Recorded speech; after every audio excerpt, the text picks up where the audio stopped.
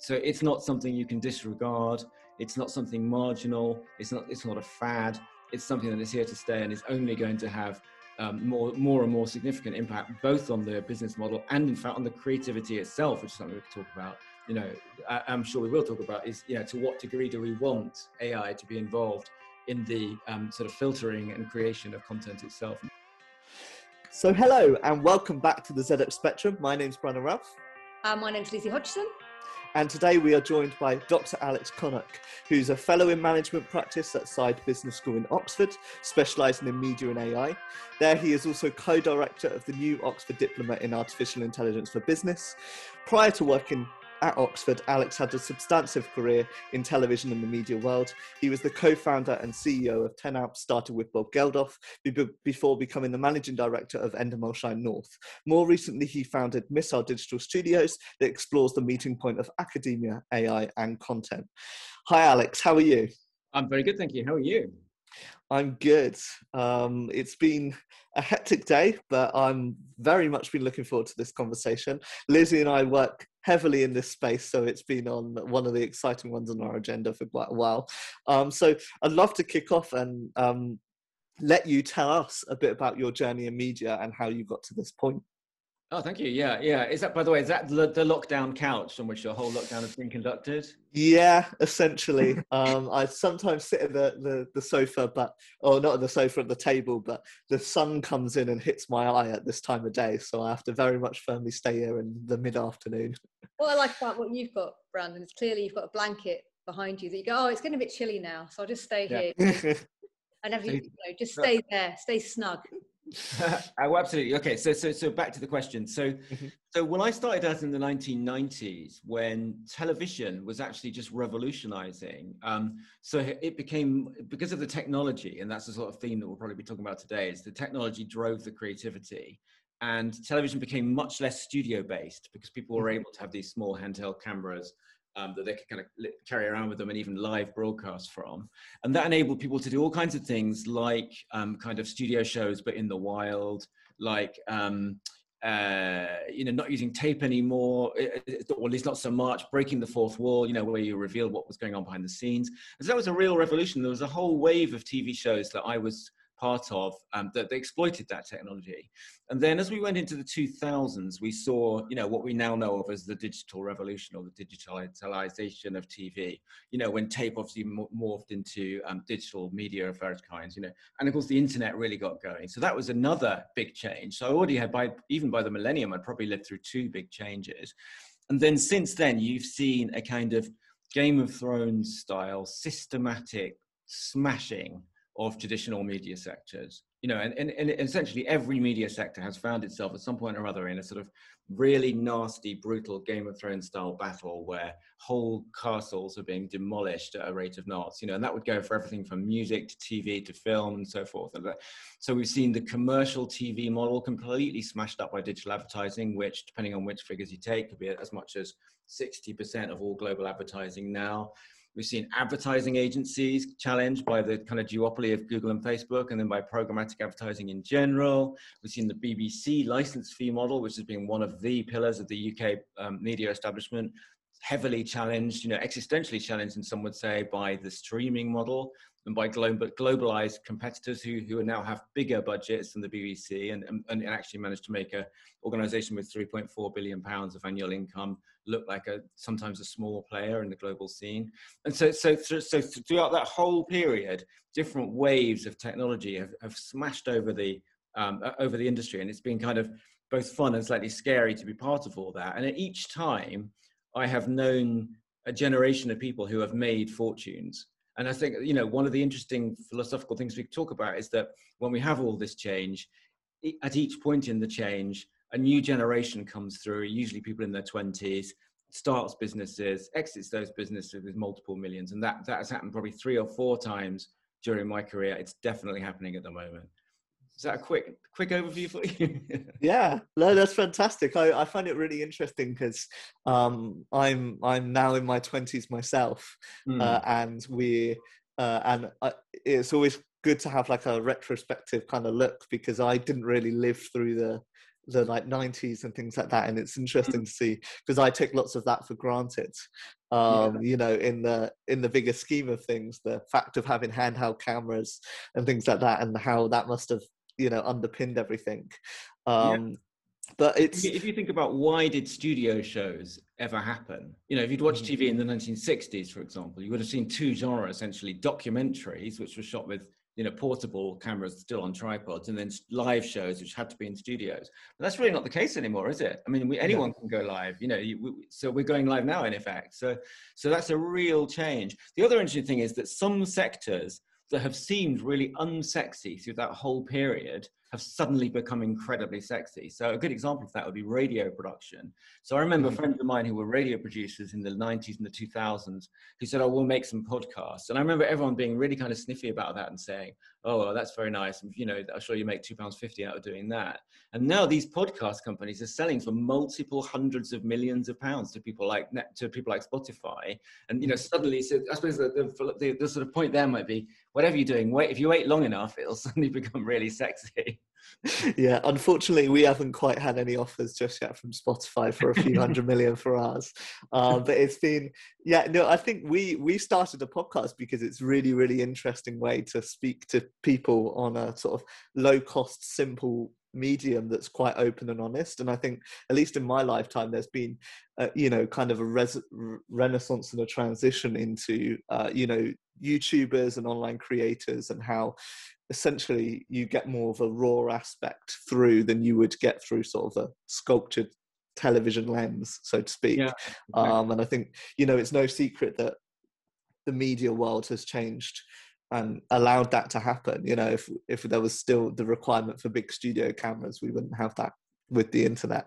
Well, that's an interesting point, though. I think we might be planning to talk about it later on. But people sometimes say, you know, has television gone up the value chain? Has television got more expensive and pricing? And actually, it's not really as simple as that. It's more of a kind of explosion outwards, because in the old days you had all television cost, you know, all video essentially cost between about 20,000 an hour and 500,000 an hour. And now you've got TV that costs 5 million an hour and TV that costs 0 an hour. So everything is impossible at every level. And, you know, we've all got 4K cameras in our pockets, which are good enough to broadcast on TV now, which is a phenomenal democratization. Of course, you know, that, and I'm sure that we'll come back to that democratization as a theme, because it's very powerful, but it's also an enormous risk. And if you had to look through the kind of political lens at the last 5 years, really, you can see what, you know, how badly into trouble we can get once we allow everybody to, you know, propagate disinformation from their living room. But there's a huge appetite for it. I had a startup called Civic Boom a few years ago, and it was this very thing. It was tackling, my background was, you know, getting news from source, and it was about, you know, when, you know, citizen journalism, remember that term, and that was all coming up. And we looked at this whole, you know, the fact that we had these things in our pockets that we could become reporters. And we did some, you know, we worked with some big news organizations to test things out. And the thing that kind of, it failed for many different reasons, but the thing that came out of it was, I knew there was this appetite for this. People want to participate. People want to be part of the conversation. They want to be, they want that reason to jump into things. But with that comes a really, really big responsibility. And it's, where does that responsibility lie? And I think that's where we're at right now, is who's responsible for these kinds of, you know, initiatives or platforms or content. Yeah, it's a very good point. Yeah, if anyone is responsible. If anyone is responsible. It's kind of the idea of decentralization, isn't it? That nobody's responsible and everyone's responsible at the same time. It's sort of pick your word. I mean, what's the word? Disintermediation is another word that's come up a lot. So no longer is it the case that if I want to get into the popular consciousness, I have to go via the TV commissioning editor, which would have been certainly in the 1990s and more recently than that. You know, so that, you know, I think disintermediation has been both a hugely positive and hugely negative thing, but simultaneously. And, you know, look no further than what happened in America in January to see the downside of it. Yeah, I think it's it's an interesting period of time, and I think it's going to be interesting to see how the media industry continues to evolve in the next 5 years and the next, and onwards and around that. Well, the good news is that we're sort of on a media-ish podcast, aren't we? And the good news is that the media industry is bigger, stronger, and more lucrative probably than it ever was. It has more facets to it. I think one interesting observation I would make is that when I started out, there were essentially 5 paying clients, or even 4 paying clients for a given piece of video that somebody might create. Kind of commercial advertisers, commercial TV, or BBC, essentially. And now there's kind of millions. I mean, Facebook has 5 million small business advertisers. They all need content. YouTube has an infinite number of viewers and advertisers. They all need content and so forth. So now content makers, if you want to call yourself that in the media industry, have a much bigger footprint where they can play and hopefully monetize what they're going to make. Yeah, I think we've, through our business and our work, we found it feels like such a different world than it would have been literally, pitching to four people.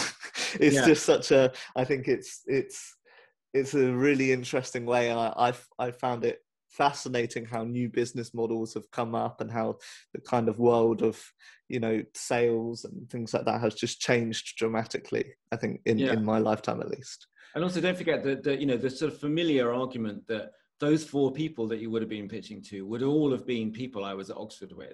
I mean, I would have probably known them all by name because I've probably been at Oxford with them all, and I think that the fact that YouTube now exists, and so that filter, that kind of middle class filter that was applied, unfortunately white middle class filter as well, that was applied to all content making everywhere, is really no longer there. Now I know there's plenty of road left to run in making British media properly diverse, but I think we shouldn't forget that quite a lot of progress has been made by virtue of the arrival of social platforms and the sort of diversification of the sheer number of outlets and so forth. So that's a good thing that's happened, I think.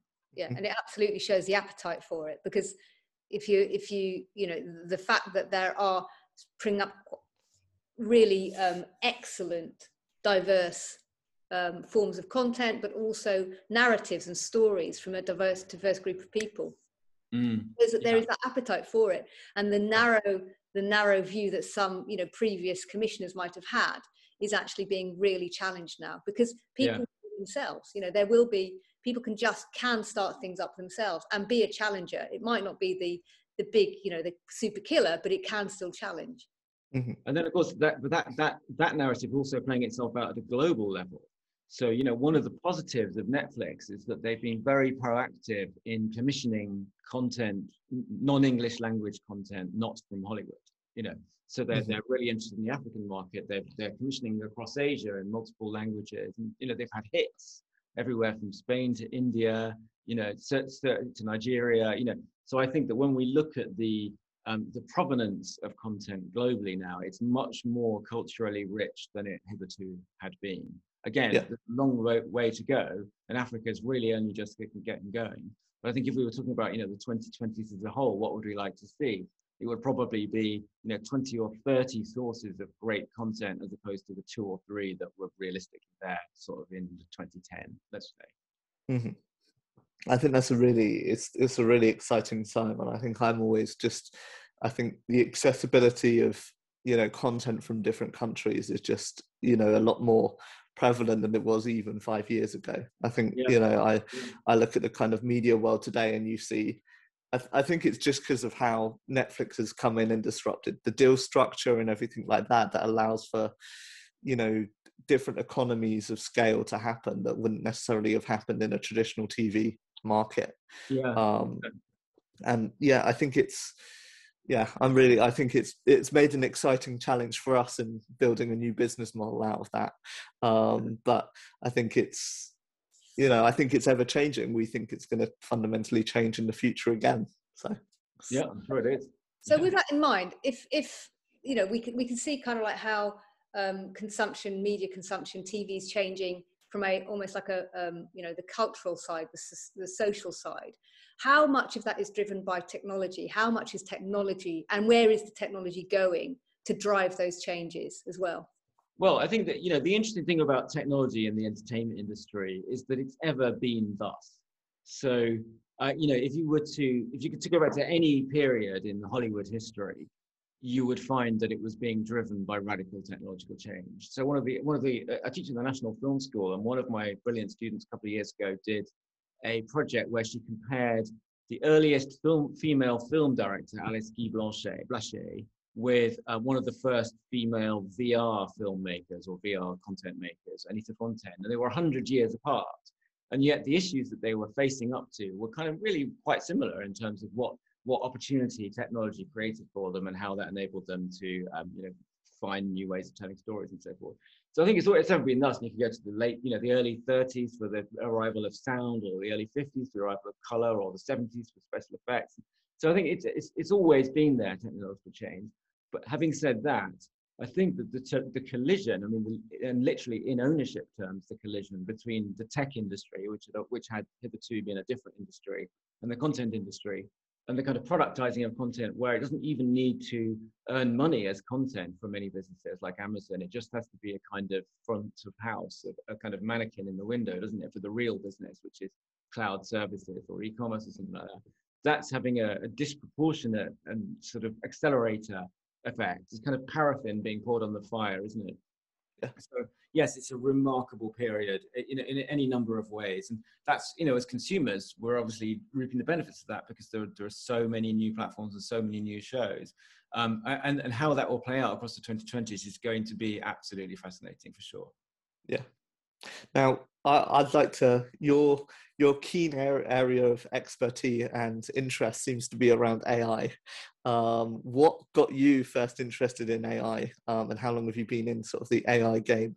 Well, AI is fascinating because it's another step in the much wider story, which we already touched on, which is the kind of digitalization of media. And I think one of the things you discover about AI is that it isn't a specific thing, it's a set of things, isn't it? It's a set of technologies which have many, many applications, and those applications go far, far beyond media. So I actually got interested in AI originally around other fields than media. So particularly I was interested, I still am actually, in cyber, military, fascinating, medicine, absolutely fascinating, e-commerce. I did my PhD around e-commerce, and as you probably know, all the big e-commerce companies are very heavily into analytics and AI and machine learning and everything that can essentially enable them to target each customer individually with the most apposite possible offer in terms of price, availability, goods, pairings of goods, and so forth like that.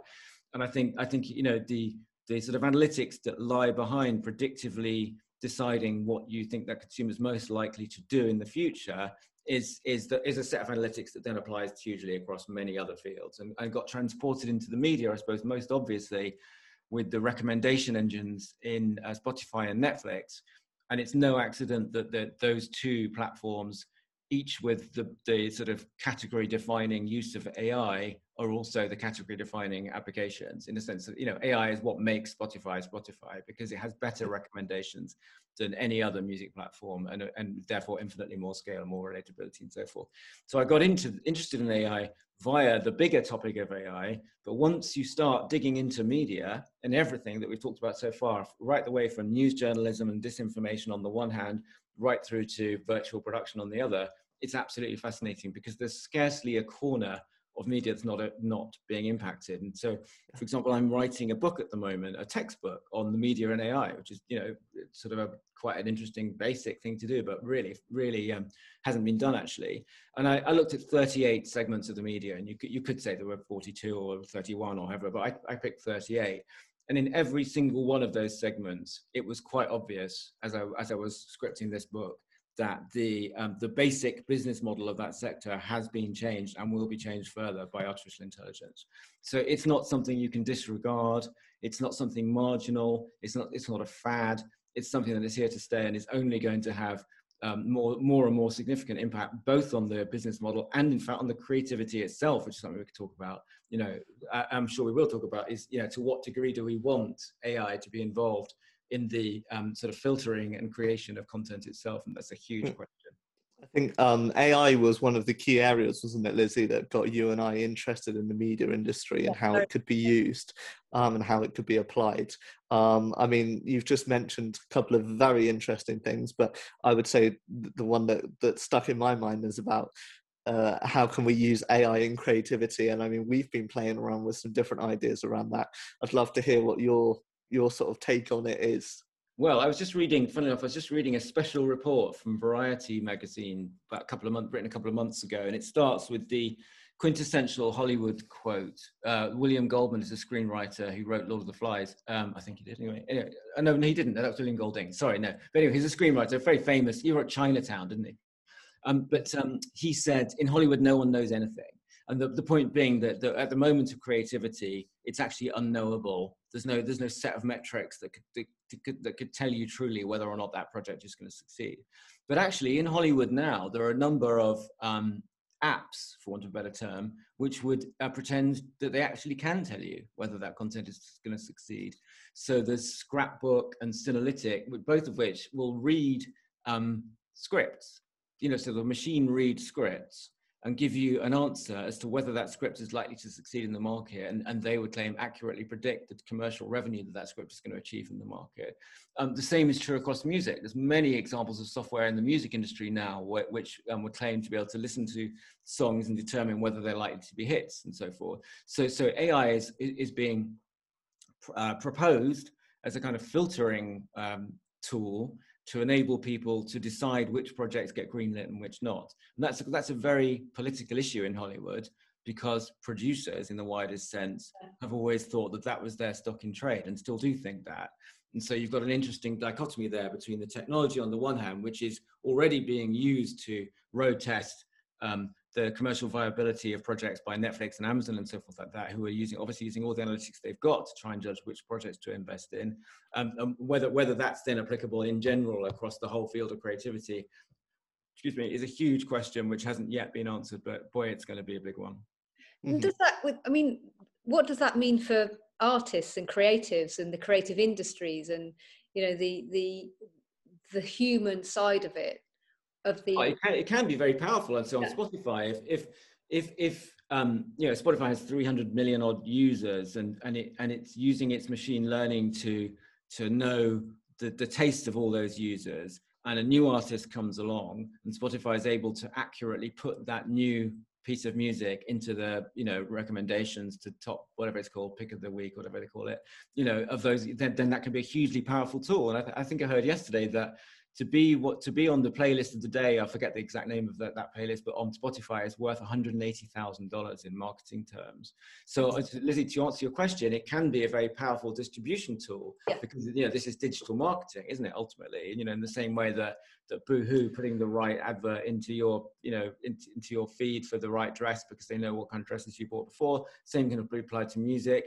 We already know from Netflix that the recommendation engine is highly powerful. I was reading the other day that Netflix are now not only personalizing the imagery that you're shown from any given program that's put into your feed, but now they're considering using AI to make bespoke trailers for each of their 170 million users, whatever it is, so as to put the most apposite possible video trail into your feed.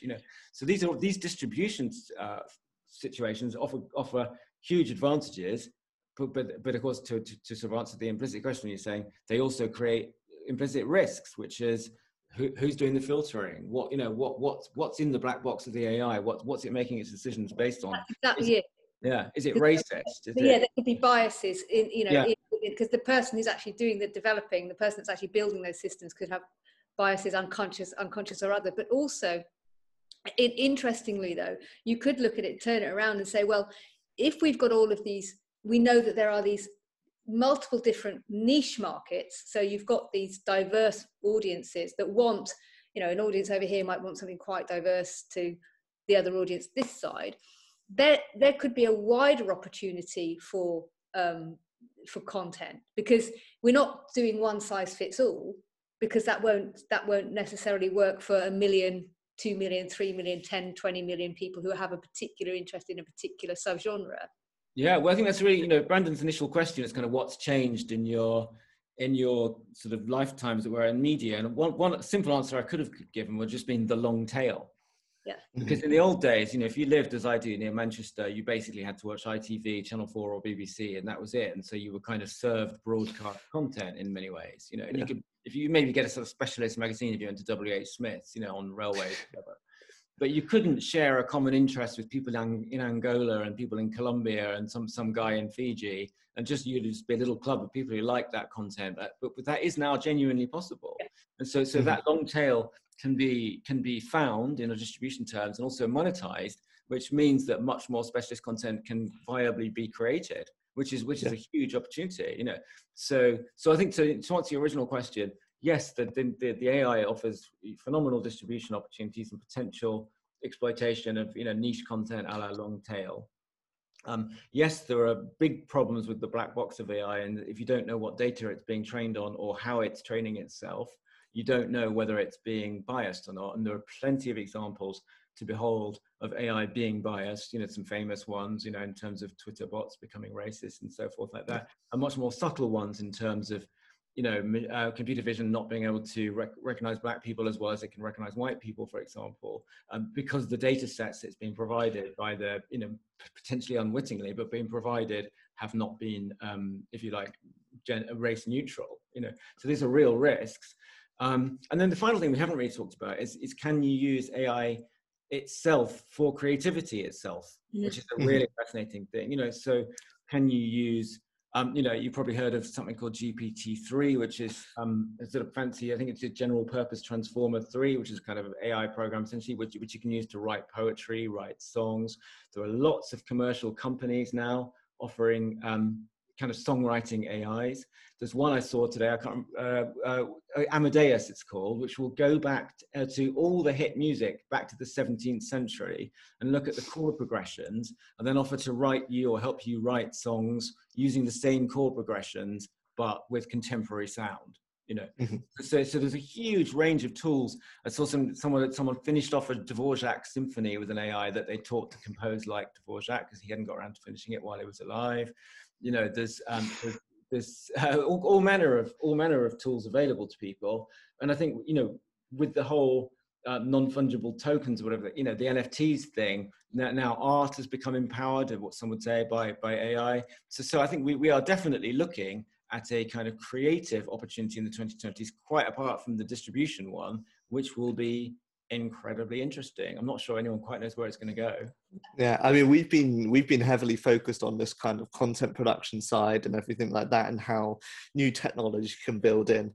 And one of the areas that I think that has interested us the most, and you wrote some fantastic articles covering it, is sort of the rise and the application of virtual production.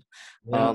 For our audience, can you explain what virtual production is? Well, in 2 words, The Mandalorian.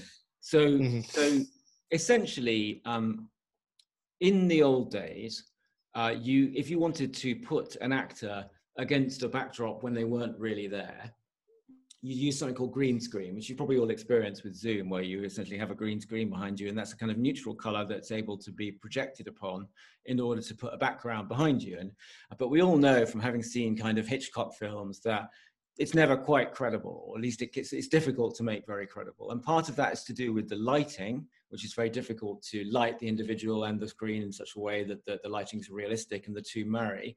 And part of it's to do with things like something called parallax, which is where if I move a camera slightly one way, the background, if you think about it, would move differently in relation to the foreground, and therefore create a three-dimensional awareness in space.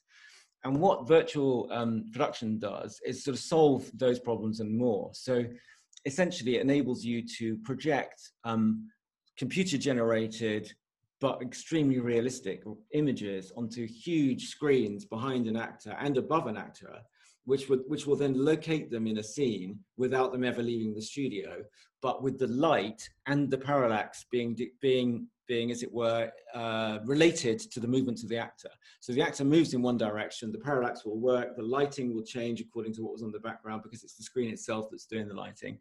And that's the technology that came from, amongst other places, Epic Games, who sort of essentially used the experience of Fortnite to subsidize the technology and almost give it to the entertainment industry for free in the early years. I'm sure it won't ever be thus.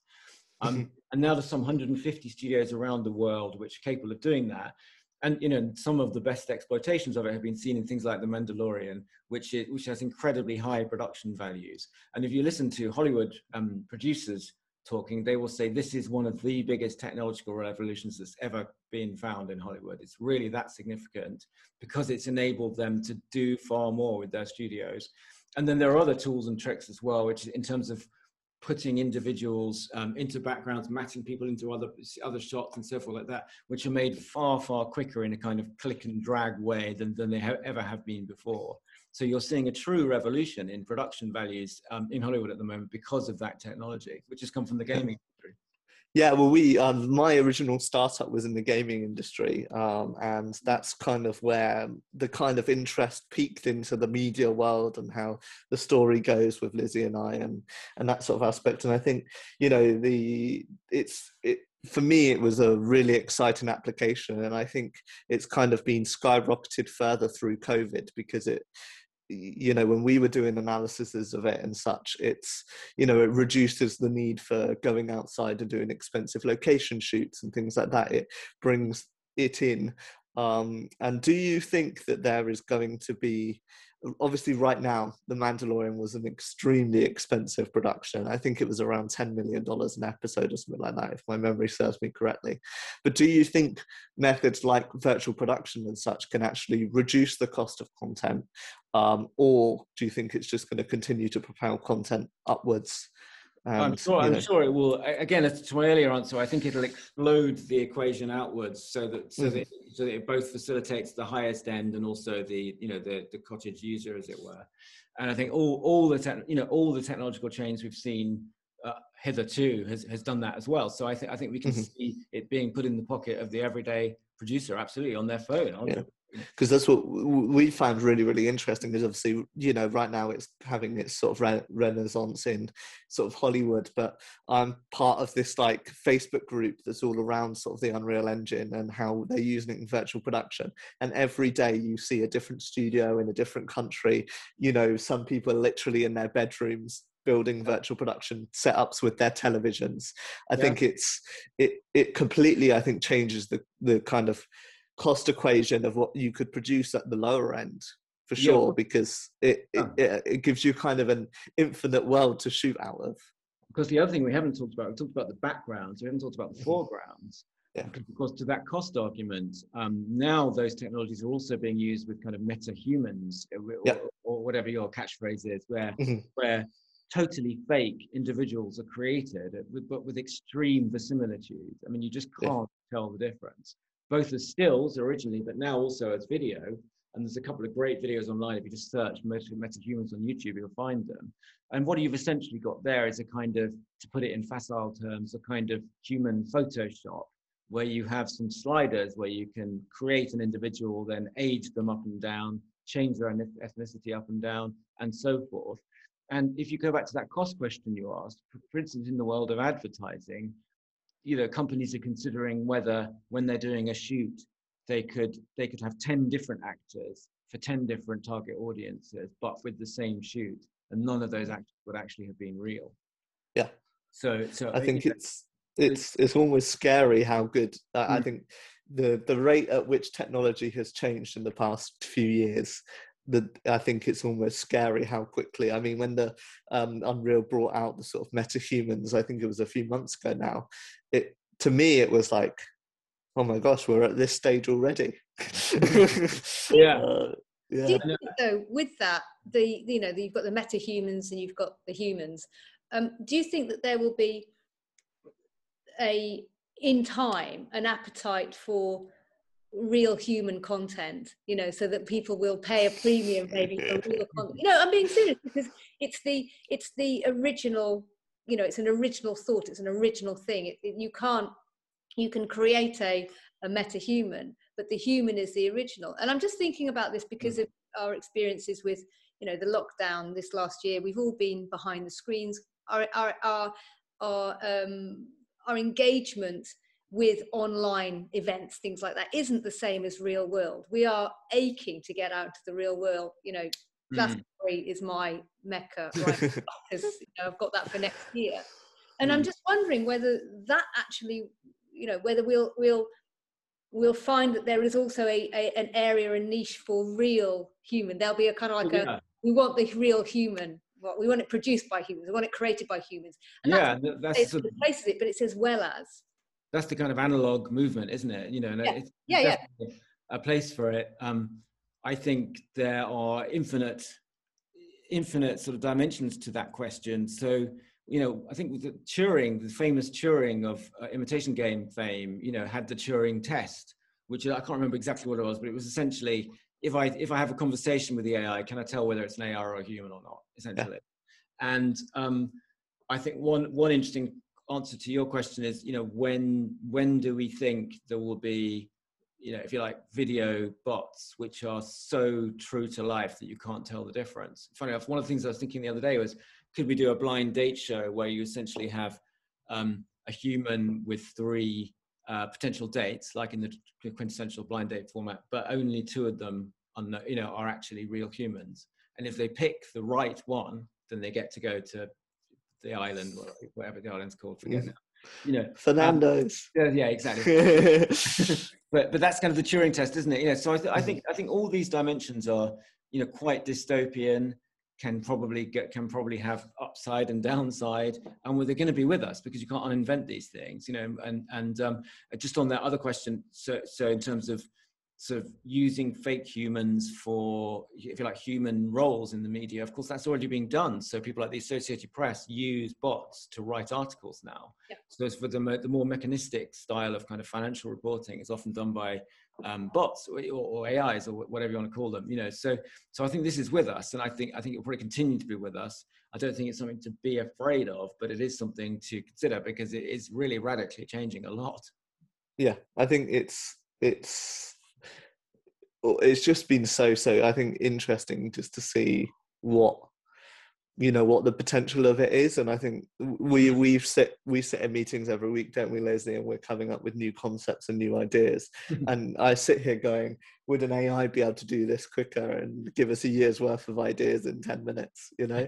Well, there are, I mean, we haven't talked about this actually, but there are certain mechanistic things in media production that AI is just fantastic at. Yeah. So, for example, anyone's ever made a TV show knows that you get all these rushes, you know, you've recorded all these interviews, and then you don't know what anyone said, so you have to employ someone to transcribe it. Well, they used to, but now it's a drag and drop, and the AI will do it in 5 minutes. You know, it's the same with imagery. You have as a TV production company, you have shelves full of drives with what they call GVs on, or views, general views, I think it stands for, where you know that you've been to New York 5 times and got five different shoots worth of shots of New York, but no one knows where they are. Again, AI can just crawl through that, and you can just hire supercomputers by the hour that will just look at your rushes and tell you what's in them. So some of the sort of mechanical process of making media has become more fun, basically, because some of these really rote tasks have been removed, which is great, actually. Yeah, so well, we've been seeing applications of it and using applications in like the edit suite and things like that as well, because it's like you can pull together, we can shoot with multiple cameras and pull together the best cut of an interview or multiple cuts of an interview really, really quickly without needing to rely off of hiring humans who essentially do that kind of boring work to do that.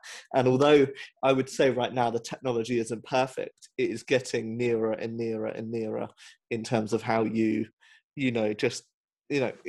kind of sharing your vision of what you want for the future. That's so interesting. So you could have a studio set up with kind of 6 fixed cameras, if you like, and then you could say, rather than a sort of Photoshop or Premiere Lutz type of way, you could just say, I want this edited like the MTV Video Awards, or I want this edited like a news broadcast, or I want it edited like a 1950s broadcast. And it would just do a different edit style for each one, which would be pretty easy to do, I should imagine, but really, really useful again. You know, I suppose from the perspective of broadcast or creative workers, you have to say, what are the jobs that are going to be unique, if you like, and what are the jobs that are going to be under threat? You know, and I think, going back to your earlier question, I would like to think that the jobs that are going to remain unique are the ones that really require that creative leap. I heard one of the bosses of Netflix the other day saying there was no predictive analytics that said that a series about a female chess champion would be a global hit. And so the thing about analytics is that they are by their nature retrospective, aren't they? Because they're trained on retrospective data. And so to go to your question about what's the continuing role for the human, you could say, well, it's the role to take the imaginative leap that couldn't have been spotted in the data. Mm-hmm. Yeah. And I think that's what it's, obviously the technology excites me, but also that element also excites me, the element that we can still surprise, and it's not we know that, even back down to, was it ABBA who you could take their songs and put it down to a mathematical formula, so they probably didn't realize they were doing it, but there's there's formulas, we all know there are formulas, there's a story arc, we know that we know that there are these rules that apply. So they've always been there. Shakespeare was the genius at it.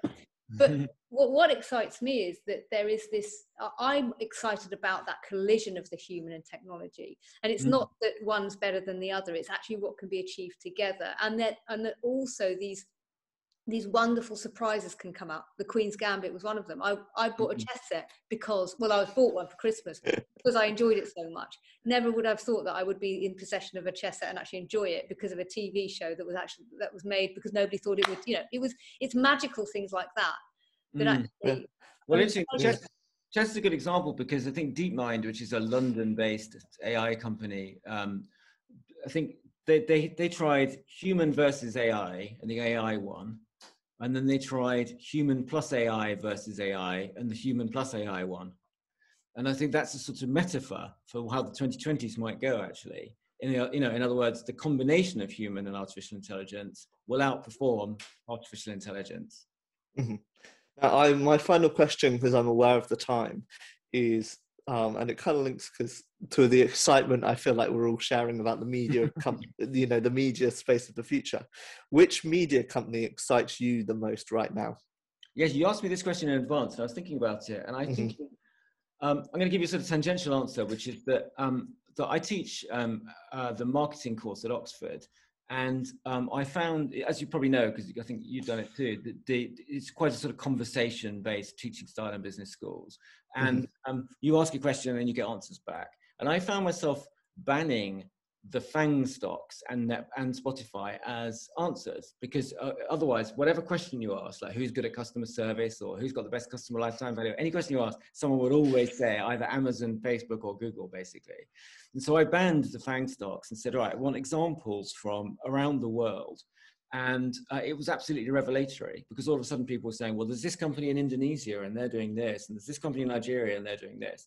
So I think to answer your question, what media company most excites me, it's actually, the South Korean company that created the Masked Singer format, or the Nigerian company that's going to make the hit for Netflix. In other words, it's the companies that are coming from, if you like, non-traditional places that are going to really shake up the content world in the 2020s, rather than me saying it's Warner Brothers because they had the guts to not put their movies in cinemas for a year or something, which are essentially kind of quick commercial decisions. I think that what's really going to inspire us in the 2020s culturally is content that comes from places that we weren't getting content from before. Yeah. That certainly, for me, that excites as a consumer, that really excites me. That really, it truly feels that things are opening up, and it's exciting for those, particularly Africa. I think Africa's a really fascinating, potential market. I'm really excited to see what comes out of Africa. Yeah. Well, thank you for your time today, Alex. Where can people find out more about you? So I think LinkedIn's a good place. You just look me up, Alex Connock. That's CONNOCK on LinkedIn. That's the best place. I find I sort of opted out of a few of the other social platforms because I found them that the whole argument of last year got too intense. I just didn't want to read all that stuff anymore. So what I like about LinkedIn is it's just all positive and happy. So LinkedIn's a good place. Everyone's always sharing their great news, aren't they? Yeah, it's never like nobody's like, oh, I lost my job. They're like, no, I got a new job. Yeah, they're always humbled to say when they're anything but humbled and they're just posting. Yeah. But at least they're not being mean to each other. And I think, that the reason I kind of left Twitter is that I just couldn't bear everyone being mean to each other all the time. So I would love to hear from people on LinkedIn. I'm always happy to hear from people. So and And I would say, and from our research and everything, I would strongly recommend everybody to give a read of your articles, which are on the Oxford Side blog. They're really, really interesting and insightful if you want to learn more about the space anyway. It feels like I spent months and months and months researching, and you compressed it all into three articles. But I think what's good about this subject is that everyone, we could go down the street in Bolton and ask anyone in the street and they would know about all of this. That's what's wonderful about this topic, because everyone knows what Spotify is, and everyone knows what's on Netflix, and everyone's seen The Queen's Gambit and so forth. So I think there's the sort of cultural common denominators make this a really, really good topic for discussion, actually. And I also think I do some work around getting young people into the creative industries. I'm on an advisory board for a particular initiative. And that's what excites me, is that because it's part of the conversation, because everyone can relate to it, I think for the creative industries moving forward in the UK, it's a hugely exciting time, so long as the opportunities are there that they can open up and obviously get the diverse voices in. But it's really exciting time for all of that. Well, thank you very much for having me. Yeah, thank you. And Lizzie, where can people find out more about you? Just find me at lizziehodgson.com. That's it. Yeah. And you can find more about me at Brandon Ralph and everything called brandonralph.com. Thank you for listening, and we'll see you all soon. Thank you. Thank you. A Studio B production.